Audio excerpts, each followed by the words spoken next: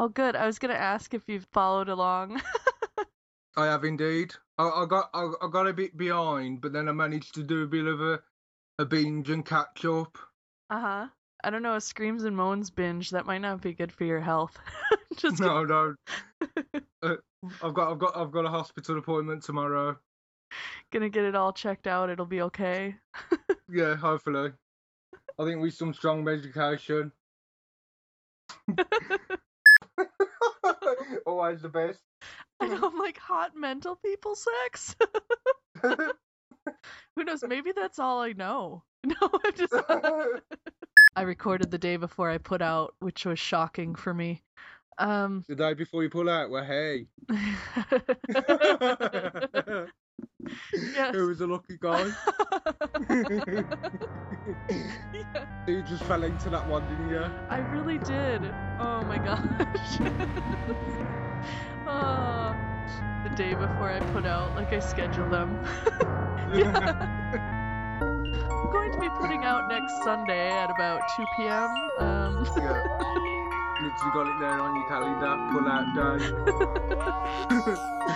Next day, laundry day. That's horrible.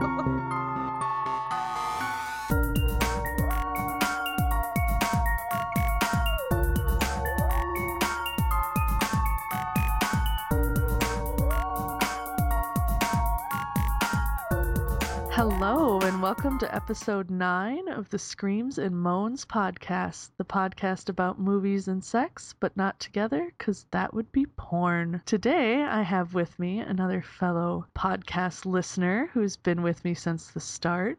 We have Dave. Hello. Hello, Megan. How are you? Oh, I'm doing pretty good. It's a Saturday afternoon, so that's pretty good. I introed you as a podcast listener, but yeah, I know you also have some experience with some other podcasts in the past.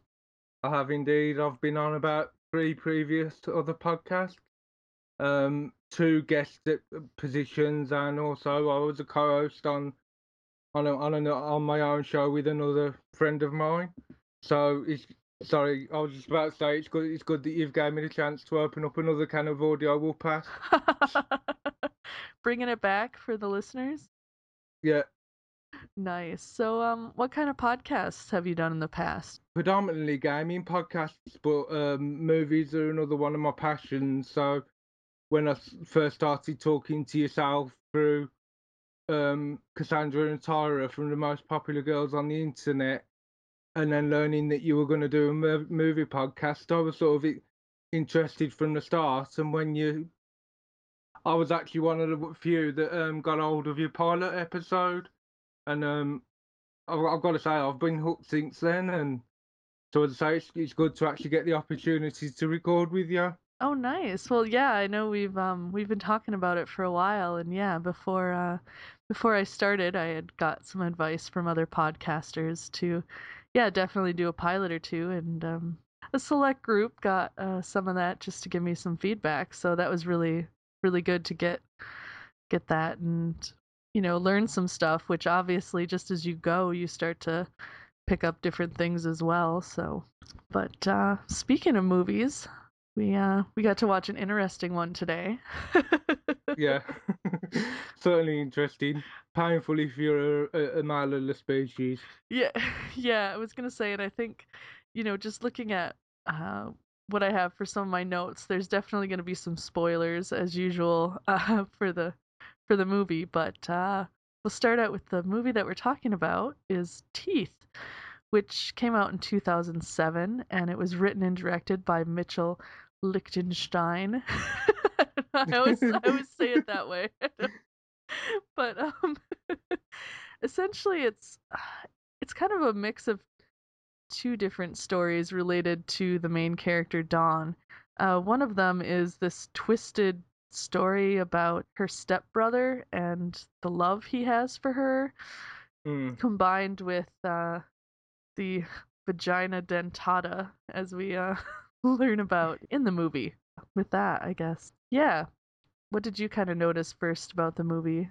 Well, just obviously you very much followed a lot of the stereotypes of your classic hokey B class horror movie.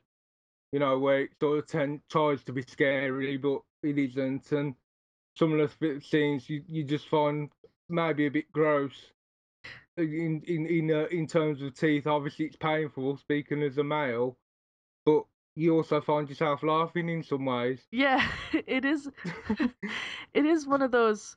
I find we kind of gravitate towards the comedy horror here on Screams and Moans, but we'll start out with, yeah, it's about a teenage girl named Dawn, who, they really play up her involvement in kind of this Promise Keepers movement. We have a gift, a very precious gift. And what do you do with gifts? Do you go around giving them to everyone you pass on the street? No! No, those wouldn't be gifts. They'd be like a handout. So, what about the most precious gift of all? Are you going to give that to the first guy who buys you a big bunch of roses? No way! No way! And I'm not just talking to the girls. You guys, you have the same gift. Are you going to give that to some girl because she looks like she just stepped out of a music video? No. No. You're going to hold on to it and share it with the mother of your children. Yeah. I mean, that's what the ring is all about. The way it wraps around your finger, that's to remind you to keep your gift wrapped. Yeah, that was actually one of the memorable quotes I took notice of, the way Dawn comes across and says, "The way it wraps around your finger, that's to remind you to keep your gift wrapped." Yes. Yeah. To me, that it's actually ironic because if you look at the ring, it actually looks like the sort of rubber bit that goes around the end of a condom. Yes, I was gonna say it looks like a thicker version of them. A really thick condom. Yes. Well, and I was gonna say that too. The way it's like keep your gift wrapped. I was like, well, is this a condom ad or is this about chastity? I mean, really.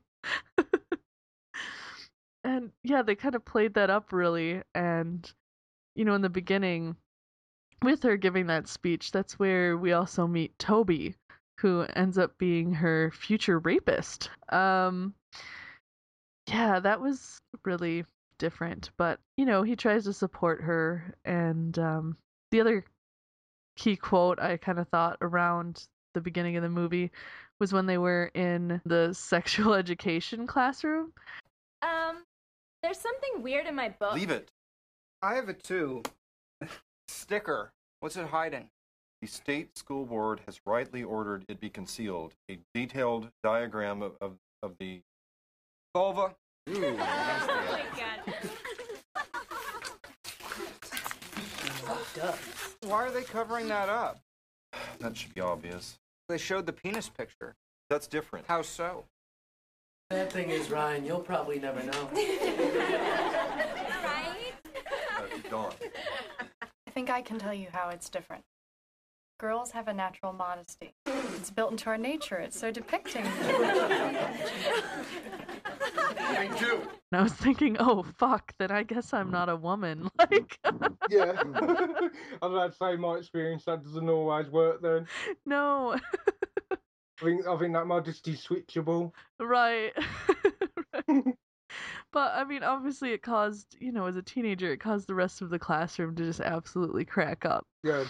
But yes, Toby tries to stick up for her. No, that's right, whatever. Well, she's just doodling all these images of wedding dresses and stuff, and it's basically she's putting all her energy to what she really wants, I think, which is to have sex.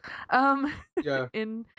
Into thinking about weddings and stuff like that. And I was thinking, oh, I know some women that are crazed about weddings and all that shit. Yeah, the stereotype is you get married and then you don't have sex, but oh. So yeah, I mean, obviously they played on that whole bit about the Promise Keepers and making sure that they're going out in groups and and all of that. So, I don't know, do you guys have groups like that over in the UK as well? I don't think it's so. I mean, certainly in my experience, I don't think it's as much of a phenomenon over here. I'd say, in my experience, it's more of a US thing, and I think I think it's because I mean, although we've obviously got um, a very strong Christian background in this country, we haven't got that what you might call right wing Christian Right, like the sort of thing super going on. conservative Yeah. groups. I think that's where the idea of purity and that all that kind of stuff comes from. Yeah, definitely. And that's why I wondered because it does seem to be a little bit, I mean, I don't know that much about the UK, but just from people that I talk to, it didn't seem like maybe that would be something as big there where here it has become, much more of a bigger thing to kind of have groups based around that. And obviously in the movie they play that up a little bit more than it really is. Yeah. But as with most cliches, it's like you always knew somebody who was like that, and that's why it's funny. Like, Have you ever personally had any experience with them, Megan? With a purity cult, No. Or a promise keeper or anything. Well, anything along that sort of line, really. I'd say in school we had um it was more just groups that were based around being proud of their Christianity and their relationship with God versus being pure. But obviously, they would also kind of put off that vibe that, oh, you know, We're pure and we believe that we're gonna stay pure until married. yeah, Yeah. That was another memorable scene to me where they're in this sort of like the dance hall setting and it's almost like the quotes in the same lines and they almost look like zombies to me. Like they were just a line of programmed robots that were all designed to say one thing and one thing only and not dare deviate. yeah, yeah. That scene actually, I'm gonna go back a little bit because I think it's important as well that before that is when she goes back to the woods, and to me, it's one of the most disturbing scenes in the movie. When she, Yeah. so she tells this Toby that they can't hang out together anymore because she can't take being around him alone because she's having these unpure thoughts, and so is he. Yeah. And that somehow changes to all of a sudden, I'm gonna meet you in the woods, and by the way, I brought a swimsuit. Yeah. Which is kind of discounting what you've just said about you obviously both finding it hard to keep these pure thoughts in your mind when there's this clear attraction between you. Yeah. I mean, you saw that right from the beginning with the body language and the way that they looked at each other, that there was an attraction there. Yeah, exactly. So they go swimming and they have a lot of fun, and it's a place that we had learned earlier is where people go to have sex as well. So Yeah. you kind of knew, going into it. But so they go swimming and she gets cold, so she hops out and she's cuddled up in a blanket and he wants to come up and she's like, "Oh no, you stay in the water. You stay right there." And Yeah, while he's sitting in the water dithering saying, "I'm freezing." yeah, I'm freezing. Which to me, we'll talk about this more in the second half, but um I think that might have been a little bit of a lie. So yeah, I think we'll save that one because it'll fit ideally in with our second half subject. yes, exactly. But so he hops up and gets underneath this, which to me I was like, if I found a abandoned sleeping bag in a cave, I don't think I'd be wrapping my naked body in it. No, personally. I'll be scared about a needle going into me. Yeah, or There was infected with some God knows what. Exactly. Who knows what's on that blanket? Especially if that's where Yeah. kids go to have sex. Ooh, Ugh. God. Let's just say you get some interesting sights if you got the black light in there. Oh, gross. Oh, never mind. Never mind. Keep moving along. Nothing to see here. Yeah. But yeah, so of course they start kind of making out, and she's a little bit into it, but you know, she's got to keep her resolve, so she decides she's not down for that. But Toby keeps going with it, and yeah, I mean, I shouldn't laugh because the scene really isn't funny, but the fact that, you know, his excuse is like, I haven't even masturbated since Yeah. Easter. It's like, what? Just the way he says it. Yes. Yeah, so essentially Dawn does say no and he keeps going. That's where we really see her secret, which is that her vagina has teeth. Spoiler alert. Yeah.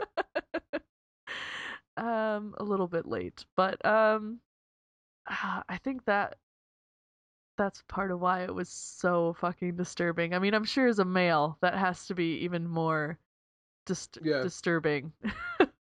Yeah. Because you can there's sort of this thing dangling between your legs, which at times like that tends to tingle in not in a not nice fashion. Oh.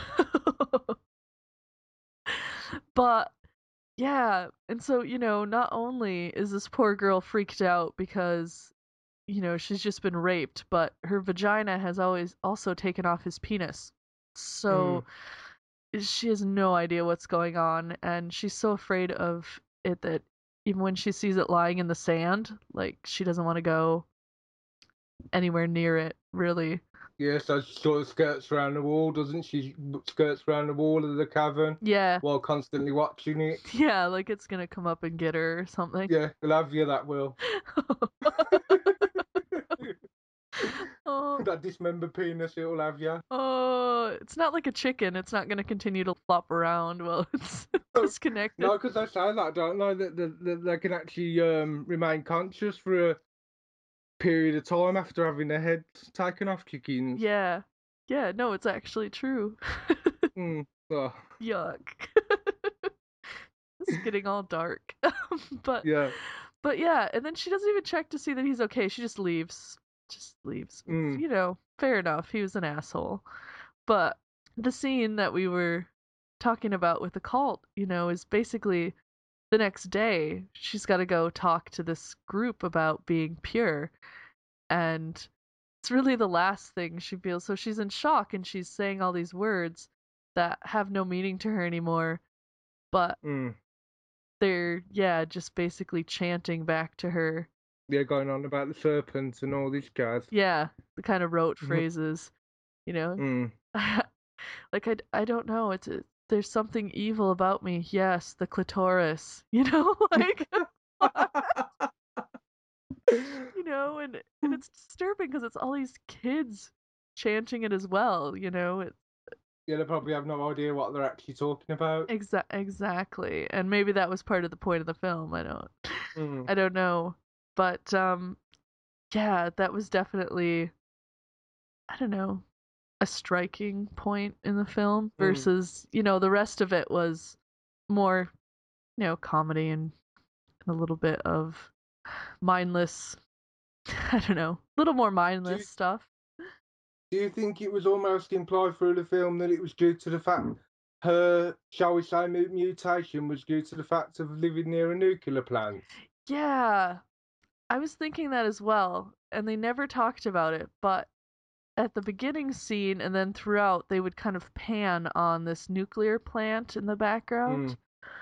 And so I think, yeah, we were meant to assume that that's what caused her mutation. Which, like I said, they called it vagina dentata, which I haven't Googled it, but I don't know that that's even a real term. I believe it actually is because I've actually been down that rabbit hole, but I think it's basically where I've Googled, it sort of goes along the same line that it does in the film, that it's something that extends back from various mythologies, the ancient Greeks and so and so. Ah, so it is a legitimate myth, you know. Yeah, I mean it's obviously a folklore tale, and there's no. I think one article I read said that the nearest that they've actually found in actual physical, physiology, where it actually turns up, is that sometimes that the vagina can get cysts that can appear to look like teeth, but it's not. It's not the same thing that's presented in the film, where it's sort of like where she feels fear and pain, that happens. And then it clamps down like a squid or a kraken or something. Yeah, release the kraken. Sorry, I couldn't resist that. Oh no. Whenever I hear the word, that's what I think. Yeah, I think drinking, because Kraken rum is one of my favorite rums. Tend to like alcohol that's sweet, ciders, rums, whatever. But yeah, I think that's me really. But cysts, I don't. It's like now that's the part where I'm grossed out about this movie. So we learn that because she goes and sees this again. I noticed all the men in this movie are creepy. Every single one is a creeper. Yeah. So, I thought that was a little biased. I'll give men some benefit of the doubt on this one, but I know this is going ahead a bit, but I think the only one that the other guys were creepers, but the one that I really feel deserved it was the brother Brad, because he was just thoroughly reprehensible, son of a bitch. Well, I mean, from the start, so the opening scene where we see the nuclear plant in the background and we see them as kids in the pool, and it's kind of alluded that he whipped out his penis and then went to feel her up and got his finger bitten. Yeah. A bit. Yeah, because then you see the parents go over, his father and her mother, because they're essentially stepbrother and sister, and they ask Brad to show him because he's got his hand clenched, hasn't he? Yeah. And then he sort of unclenches his hand, and you see what looks like as if someone's running a knife round the tip of his finger. Yep, and it's all bloody, and even then, then he grows up and he is just a douchebag, really. I mean, they even put the douchey tattoos, like the fake tribal tattoos all over him. Sorry to anybody who's rocking some tribal tattoos right now, but yeah, stereotypes. And them dodgy lamb chops on the side of his face. Yes, and then he's somehow got a Rottweiler caged but open through the side of the house with his bedroom, and he's got a gun in his room and lots of posters, and of course he plays like heavy yeah, being stereotypical. Yeah, total stereotype. Yeah. And he's got a girlfriend that he has sex with, but he flat out pretty much tells her, like, I don't even want your fucking pussy. You like that?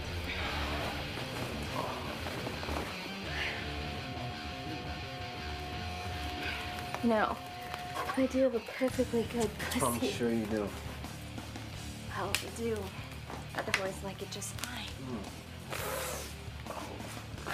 Well, fuck them then. Wow. And, he always kind of alluding to Dawn that, hey, I think we should get together, and just, creepy. And then we do learn near the end. I mean, we're coming up to toward that point anyway, but because he's such an asshole, the dad at one point comes home and tries to kick him out of the house. And they get into this huge fight, and his girlfriend's there and everything. And he sicks the dog on him. And the thing that he's most upset about, he's like, why did you have to do that? Why did you have to do that to her? I loved her. And he's like, well, I know that you miss your mom. And he's like, no, I don't give a shit about that bitch. You know, he's Mm. like, you made Dawn my sister, you know? It's like, Mm. oh, Yeah, you were just wrong on every level. yeah. I mean, throughout the whole movie, they kind of show how, yeah, he's just creepily all into her. Yeah. I'd say almost borderline obsessed. Oh, for sure, obsessed. I mean, even, you know, to the point where he was hiding in the shower stall when she was getting ready to take a shower, just watching Yeah. her, you know, brush her teeth and get ready and start to get undressed. Or, you know, listening to her move around in her bedroom is definitely very creepy dude. Mm. And she knows it as well, which how fucking creepy would that be? Yeah. And it's kind of like, you know, at least if it was someone that was creepy but was outside your house, you know, you could somewhat avoid them, but to have someone that's that creepy literally under the same roof as you, Yeah, you know, that's a whole nother level of creepy. yeah, And you're related now. I mean, yeah, granted by marriage, I'm sure there's been stepbrothers and stepsisters that have been into each other, but yeah. And growing up together like that, so close, when she's clearly not into him at all. So he was a creeper as well. yeah. I think she just finds him actually disgusting.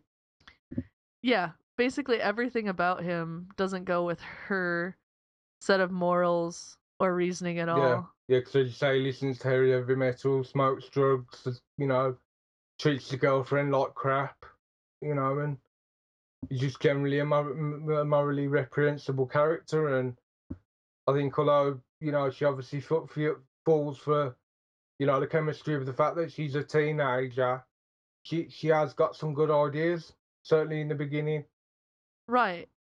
and good ideas and good intentions, I'd say.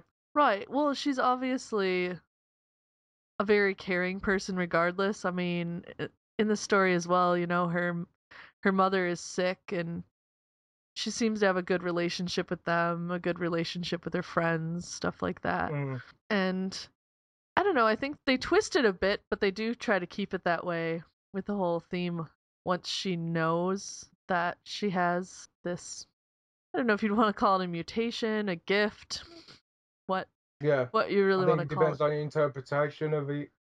Yeah, because then it really turns to where she realizes she's in control of it. And I think that happens with the one guy I thought really was going to be a good guy. The one that you Mm, kind of see liking her and wanting to get to talk to her and stuff at the start. Ryan. And, you know, gives her a ride home Mm, the one day and, you know, asks her out and she pretty much ditches him. yeah, Because I mean she's just went through a bunch of trauma, but he doesn't know that.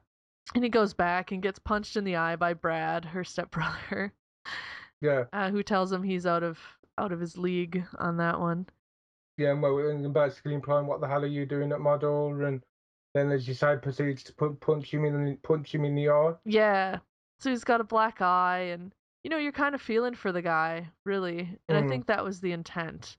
Was you do start to kind of feel for this guy. And then they find Toby's body as well.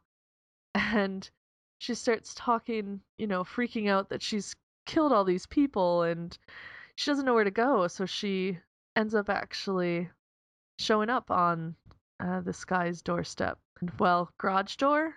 I didn't get that. Like, was he living in a storage facility? I'm not. that's what it seemed. That's what it seemed to imply. Yeah, I wasn't really sure. Mm, But yeah, that's what it seemed like for sure. But yet, well, I'll talk about that in a minute. But you know, so you're like, oh, and she's talking about she needs a hero. And so you're like, hey, this guy has been genuinely a good guy and, you know, he's there for her. So maybe he's going to be this hero that will conquer her vagina demons. vagina demons. So, you know, you think that that's going to happen and you see her in the bathtub and he's like, oh, here's some drugs that my mom takes when she has nerves. So I was like, well, if he lives with his mom, there shouldn't be a bathroom in a storage facility. I don't know. It didn't really make sense, but No, a lot of it was illogical at that particular point. Yeah. And the way that she does it, and also the way that she doesn't even question what she's taking. Right. Like, oh, okay, I'm just gonna pop them in my mouth. That's cool. And you see him arranging his room with all these candles and making it romantic and stuff. So, yeah, it really leads up to where you're like, oh, well, maybe, maybe that's how this movie will end. He conquers the demons and, she finds this nice guy. But once she gets out of the bath, you realize how drugged up she is because she can barely walk. And, she sits down and he hands her some alcohol and she can't even drink the champagne or whatever it was because she can't even get the glass to her mouth. You can't. You want me to stop? No. Oh, good. But they'll get you. Who? The teeth. Come on. Seriously. No, look. I'm conquering them. See? Yeah. I'm the hero. So he gets with her and she seems to be having a good time for sure. I mean, he went all out. He's, rubbing her all over. He's got the vibrating finger. He's, he's not just trying to shove it in or anything, but yeah, and they both seem to climax and have a good time and they're laying there and, you're like, oh, awesome. Then, she gets up to go get dressed. He's like, oh, where do you think you're going? And, convinces her to hop back on for a second ride, at which time his friend calls. Hey, loser. As we speak. Oh, yeah? Yeah? Say something. What? No. You hear that?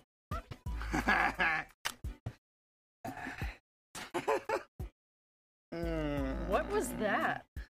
Nothing. We made a bet that I could,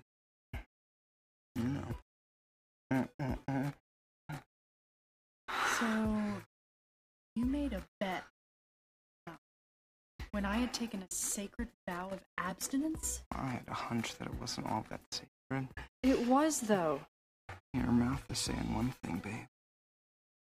But your sweet pussy is saying something very different.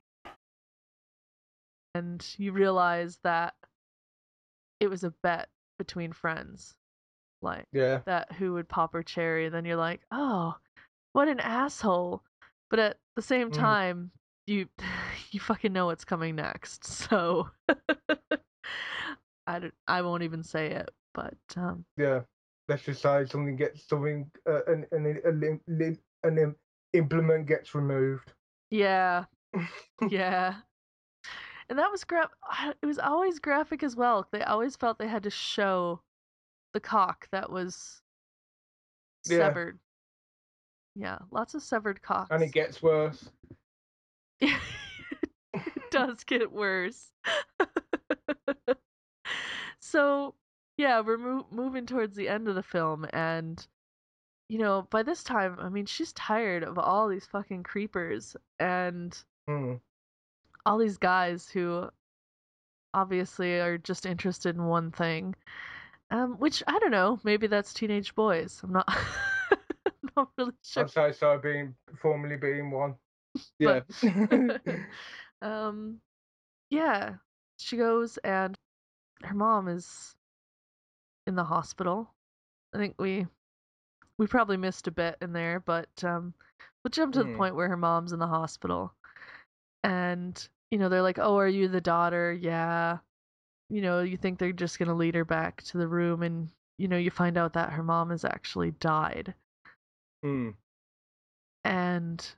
it was kind of during that point that the whole fight between Brad and his dad was going on. And he comes back to the hospital because he's got to get his, neck fixed up from this Rottweiler that has attacked him.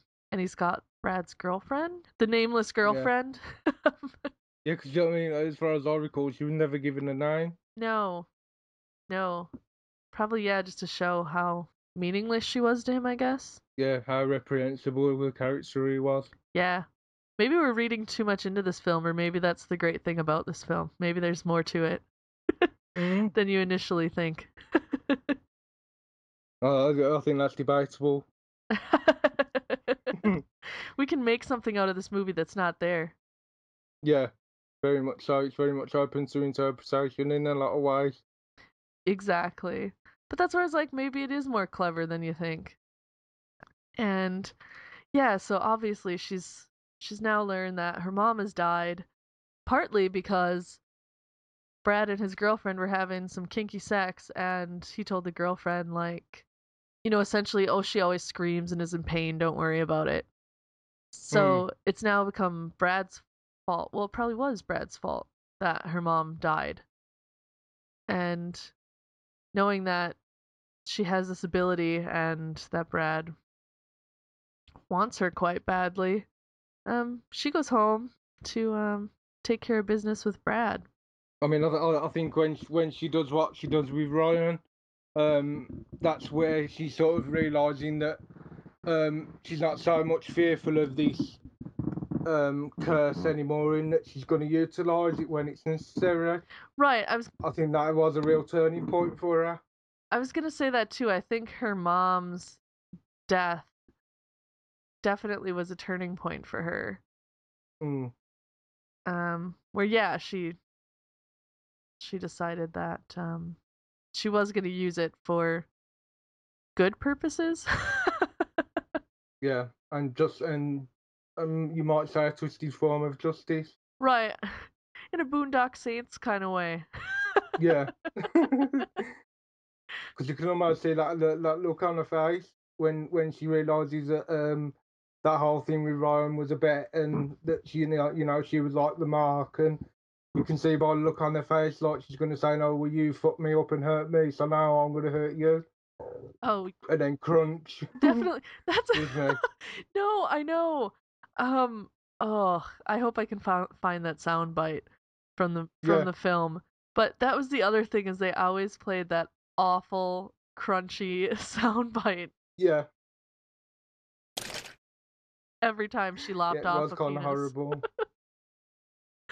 But yeah, the kind of twist with, when she took Brad's cock off, first off, they show her just standing there and basically has her push it out of her vagina and drop to the floor.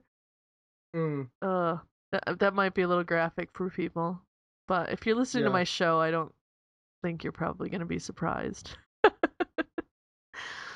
But it drops to the floor, and then the Brad's dog, who's strangely named Mother, gets out of the cage and decides that evidently that would be a good treat. That time. So gross. So yeah. I think what the most gross bit about it is that when it happens and then you see the where there's just like essentially the tip left with where he's had his piercing. Yes. Left. Oh. Yeah, I've got to admit, my stomach did do certain stunts then. Yeah, it was definitely, like I said, graphic when it came to those shots, especially that one. Mm-hmm. And yeah, being a male, I have to imagine it would be even worse, because you have some identification with that. Yeah. So yeah, with that, I mean, like we basically said, she kind of turns into using it for a twisted form of justice, really. And again, that's where, even old men evidently are all creepers in this film. So we'll just kind of leave it there. But what did you think about the movie overall?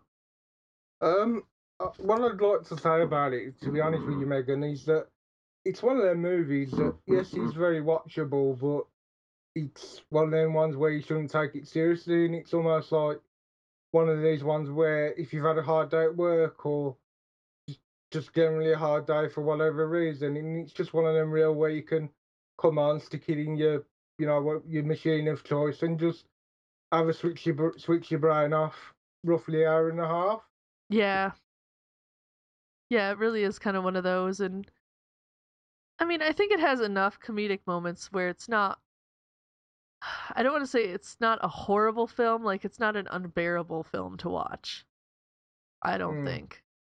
There are some graphic parts. If you can't handle severed body parts, well, severed cocks. This isn't the film for you. Yeah, this isn't the film for you. But but if you can get past that, well, I wouldn't say it's an amazing or good film. It definitely was still an entertaining film. Yeah. Yeah. And along with that, I do like when the different surgery room scenes, because, Yeah. with the doctor, they're like, well, are you sure you don't want to tell us how this happened? And he's like, just puts the gas mask on. Yeah. Like, oh, nope. And then with No fucking dog, just fix my fingers. yeah, and then with the with the kid that we thought would be the hero. Well, I thought, I don't know. And they take a look at it and they're like, it's hardly worth it even to reattach it, is it? Yeah, I gotta admit that probably was one of the most funniest scenes of the movie. Even for a guy. Yeah. So, yeah, that's what I mean. Where I agree that it's just enjoyable enough that you could, put it on after a rough day and just kind of chill out with it. So, yeah, I think with that, we've kind of wrapped up Teeth, and we'll take a short little break and get back at it with some sexy part 2 topics. Yeah, I think this will certainly be interesting. Oh, for sure.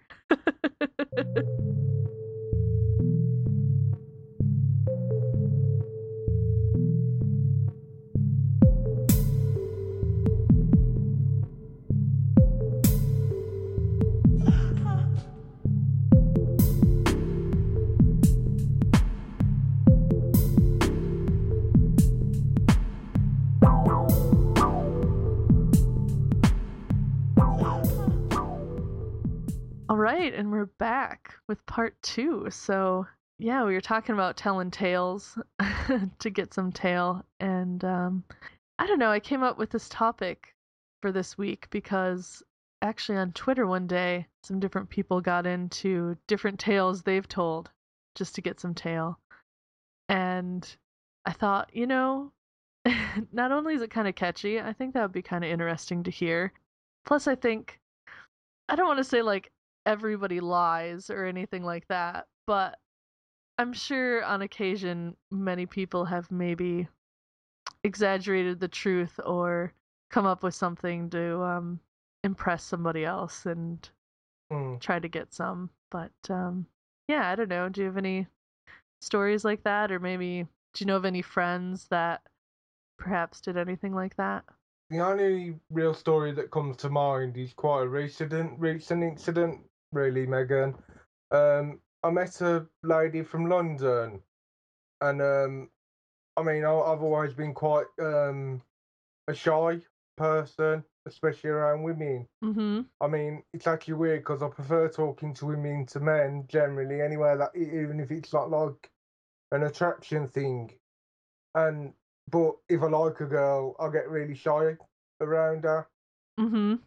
But with this, I wouldn't say so much it was a tall tale, but it is slightly that it is that in that whenever I speak to her, because I really genuinely like her and like the way she responds to me, Mm-hmm. I'm extremely flirty to her. and that's like the total opposite of me, but it's just something about her that unlocks this real flirt in me. But it comes out when you're talking to her then. Yeah. To the point where she actually calls me a he slut. And you're like, actually, it's quite the opposite. Yeah, but she doesn't believe me. That's the point. I've made it so believable with her. You know, I mean, I'm not lying, like genuinely, but it's just something about her so that brings out this real flirtatious side of me, and I think she believes that I'm this Flirtatron 5000. Oh, I can know how that is though, because well, just talking during intermission a bit, and yeah, I mean, I'm actually quite a bit shyer, I think. Well, a little more quieter when I'm not behind the mic, at least at first. But if someone comes and starts chatting with me, then I'm definitely still a chatterbox. But I'm not the one to walk up and start the conversations, I guess I would say. I think I'm very much along the line of that I won't initiate the conversation, but if someone sort of like makes the effort to get into a conversation with me, I will talk to them, and then often once I come out of my shell and start to feel comfortable with them, I do deliver, a good chat. Yeah. Yeah, no, definitely. We've been having one while you're on the show too, so Yeah. definitely see that. Yeah, see, I was thinking for myself even this, not even a tall tale, but just little tales to get some tail or, to impress somebody even. And I can't really think of one recently, but I do remember. So over here, a lot of nightclubs are 21 plus because of the alcohol rules here. But a lot of them would either have like teen nights years ago where it would be like 16 plus or 18 plus nights where you could go and get into this dance club or whatever. And yeah, but obviously there'd be no alcohol sold during these events. Right, there'd be no alcohol, or they'd have to have wristbands or something to distinguish the people who could drink and those who couldn't. Oh, I see. Yes. Oh, because it's 18 plus, so there could potentially be Yes. someone who's 18, someone who's 19, and then anything upwards. Yes, exactly. So, yeah, you'd have 20-somethings mingling with 18-year-olds, which people can have their own judgment calls about that. But, people with alcohol. So a friend of mine and I, we grew up in the suburbs south of Minneapolis and St. Paul, so it was kind of a big deal to go into the cities and to go to some of these clubs. I mean, this is back when, nightclubs were really big, I guess, like in the 90s. And there was these guys that were chatting us up and everything, but being that we were from a small town, we didn't really know whether to trust them that much. And so we were like, well, let's just make up our names. So we made up some generic names, which I'm sure people have done on numerous occasions for various reasons. But so we made it up, and what was funny is like she didn't even come up with a good name. Like I know she's not gonna be listening, so we'll be fine. But she was like, yeah, I at least picked, I think it was like Sarah, or Angie or something, like a common name. Yeah, so at least something that was plausible and believable. Yeah, and she's like, my name is Mickey, and they're like, what? And she's like, yeah, Mickey, like, hey Mickey, you're so fine, you blow my mind, hey Mickey. And I'm like, oh my god, like, did you really just say it? And I'm just cracking up to the point where it almost blew it like completely. I mean, if it hadn't already.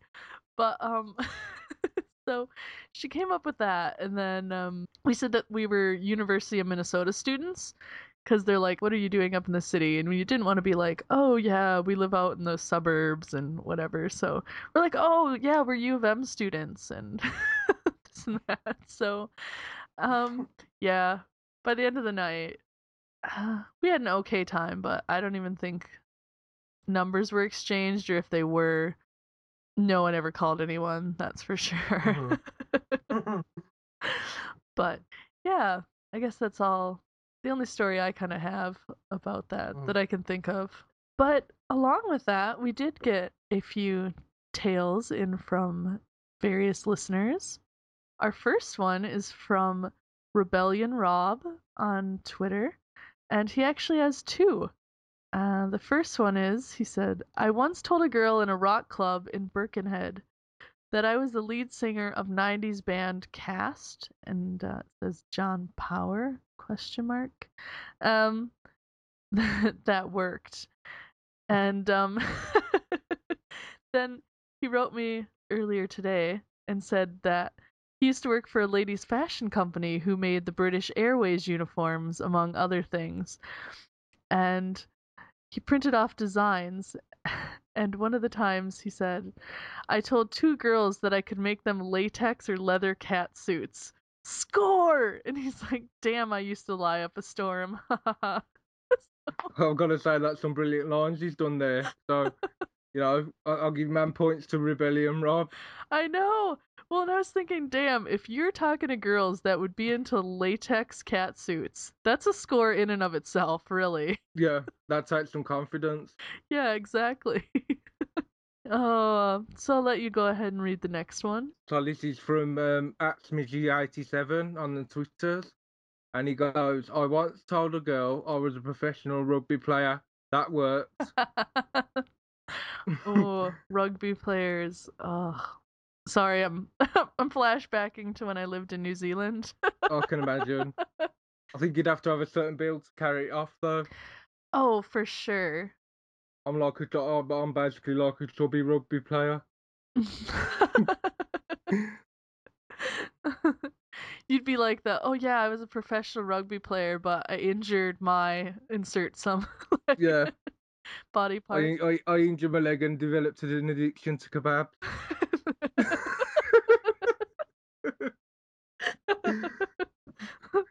Like they all do.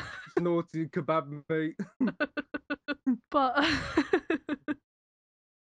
I used to play rugby as well, just not professionally. Pull that off. I would also be a chubby rugby player at this point. Curvy rugby player. Yeah, I was about to say, you feel like it's curvy. Mm-hmm. Curvy rugby player. Oh. Curvy works. Oh, I tend to think so. I think most guys are like that. That you want some meat on the bones. What was that? You want some meat on the bones. Oh, yeah. Good for shade in the summer and good for heat in the winter. Wow. Oh, and with that, no.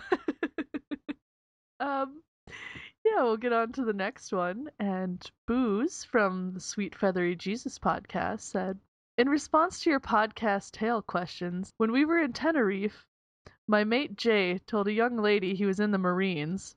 He isn't, obviously. Then he promptly had an adverse reaction to some bad paella and almost literally shat his pants in front of her. Oh, no. And they ended up having to call him a cab. If I was one of my mates, he would have never lived that down. Well, obviously he's not in a sense, because it's on this podcast. Yeah, he's getting spread all over the interwebs. Yeah, he'd say that was one of the mates in my group. He'd be getting some major stick. Oh. Well, I was gonna say, obviously, this was a story where it didn't work out very well. Good try though. Yeah. Gotta come back. Gotta give the guy props for his effort. Oh, exactly. Exactly. Nice try, but no cigar. You can't win them every time. Well, that's it. You can't win them all. No. But you also can't get it unless you try. So. Yeah, that's true. Definitely. So what's our next one? So you should at least get a badge for effort, shouldn't I? Oh. Hey, I have a whole thing about, in general, if some guy has the balls enough to ask me out, I'll go out on at least one date. You know? Just because it's like, it takes guts to just come out and ask that, I think. Yeah. So, You never I know. wish every woman thought like you, Megan. That certainly don't. Maybe maybe I shouldn't. No. but but generally I find, I mean, it takes a certain level of confidence just to be able to, even if it's coming up with a line or something, having the confidence to pull it off and say something, says something. Yeah. It's my opinion. So all right, what's our next one? And the next one is from Chris from the Pile of Shame PC podcast. And he goes on to say, my best friend Dave, not me, was always working this angle. His usual one that he was a cardiac surgeon in the local hospital. Worked okay until a girl asked him if he knew her father, as he was also a cardiac surgeon in the hospital. He changed his story to being the man who invented dice. Amazingly, this worked better and no one ever questioned it. People are stupid. Good luck with the show, Chris. Oh my god. Man who invented dice. That's what I was like, where would you even come up with that? I suppose because people would be like, what? Oh. It's good to hear though that he used that one about him being a cardiac surgeon up until he got called out on it by the daughter of an actual cardiac surgeon. Right? That's the risk you're gonna run. Like, someone's gonna know. Yeah. Oh, do you know my dad then, Professor Smith? Right? No. Well, then why are you telling me that you're a heart surgeon? Smack. Oh, I meant the other hospital. The other hospital that sounds remarkably like the one that your dad works at. But it somehow isn't the same. Oh. Again, I mean, most people, I'm sure it worked fine, but yeah, till you meet the girl whose father is one. Yeah. It's always a risky run. Oh, exactly. And our final one is actually an audio recording, and it's from another member of the Pile of Shame PC podcast. They tend to support the show quite well. And this is from Ant, and we'll play it for you now. A tall tale to get some tail. Yes, I, like many other young people, was quite a fan of the old vagina. You know, I would go to rather extreme lengths. For anyone who sort of showed any initial interest in me, I would be like a second-hand car salesman, like going the extra mile to really seal the deal. And subsequently, I've done some stupid fucking things in the pursuit of the bearded clam. Let's see, one time, after sort of getting someone who was nearly paralytically drunk from a nightclub, we got the bus on the way home with her friend. It's not a threesome story, by the way. It's not going to turn into that. And it's sort of one of my mates as well who had actually pulled her friend and I'd got her. And on the bus on the way home, for some reason, we got off this nightclub bus about 2 miles short of home. I don't know why, some stupid reason to get food or something, even though it was gone 2 a.m. There were no other buses. There was no food place open. For some reason, we got off the bus. The two girls who knew each other previously, they were friends, then got into a massive fist fight where a alarmingly large amount of hair was pulled, like almost, you could sort of almost see scalp, where like, giant handfuls of hair had been pulled out of one of them, and we had to separate them like two shagging cats. We had to yank them off each other, and all this frivolry and excitement from the night and the drinking had left my particular gander exhausted to the point where I had to piggyback her 2 miles up several hills and through quite a few sort of treacherous, muddy areas as well, because for some reason we took a rather treacherous detour through a park which had no lights and was across grass, and it had been raining. And I was wearing my bestest white jeans at the time. Whatever happened to white jeans? Oh dear. But yes, success. That was. I did the deed that night. So scratched one on the bedpost. I also later found out that particular girl worked in the local theme park. She played the giant teddy bear mascot called Ferdy. And so I can say I'm going to write myself a little sticker saying I shagged Ferdy the bear. Another time, another tall tale. Yeah, so here we go. Here's this one. Isn't really entertaining, it's more just abhorrent, and it's a terrible thing to do to anyone. All I can do, so I'm going to preface this story by saying I had quite a few mental issues in my childhood. I still have one or two now, but they're manageable. But yeah, I wasn't a happy bunny growing up as a kid. So anyone, again, any lady, would like to show me any sort of attention, I would really sort of, really cling on and latch on and, oh my God, just say you love me. I'd be really needy because, just be hankering affection. And Fanny, of course, always the Fanny. So, the deal wasn't going to get sealed. It was looking shaky. I didn't think it was going to happen. So, I may or may not have told this lady that I had a terminal illness. I may or may not have said I had a heart condition, and I was probably only going to live about 6 months. Oh, I feel terrible. Oh, fuck. It worked. We were in a relationship for a while as well. I don't know, yeah, it kind of soured things, actually, the whole, I don't know if she's planning. I don't know if she's, like, buying black hats while I wasn't looking or anything. At no point did she mention the, impending death of my bad self. So, yeah, it worked, though. Fucking hell. She was mental as well, so it was like hot mental people sex. Yeah, good times. Always the best. I don't like hot mental people sex. Who knows? Maybe that's all I know. No, I'm just. Oh, that's brilliant. I always love the stories he submits to the show. But yeah, I want to thank all of my listeners who have submitted stories for this week.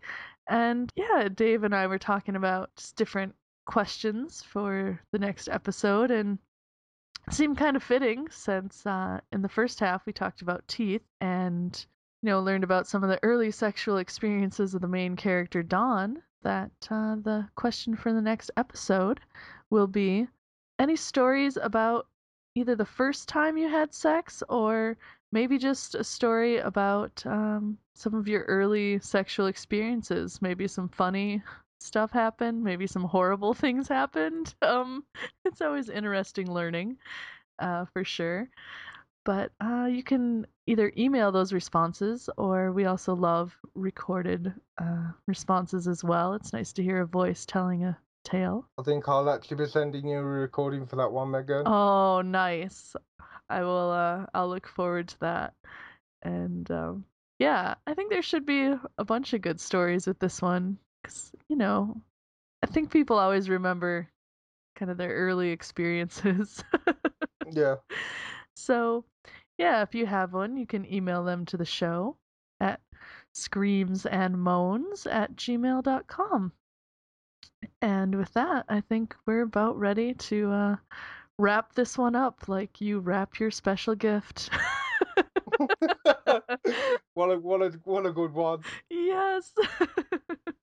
I will not be wearing a tight red ring around my finger, however.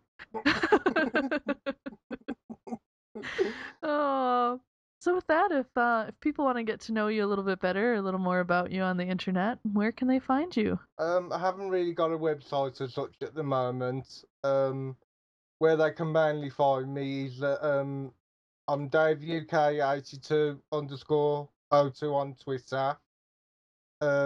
David Forrest on Facebook. That's double R in Forrest. And I'm also available on Xbox Live and PSN if you'd like me to provide them, Megan. That is completely up to you. Xbox Live is DaveUK82, and PSN is Sergeant Bash, which is SGT Bash, all in capitals. There you go. You guys could start gaming together. Yeah, sounds like a plan.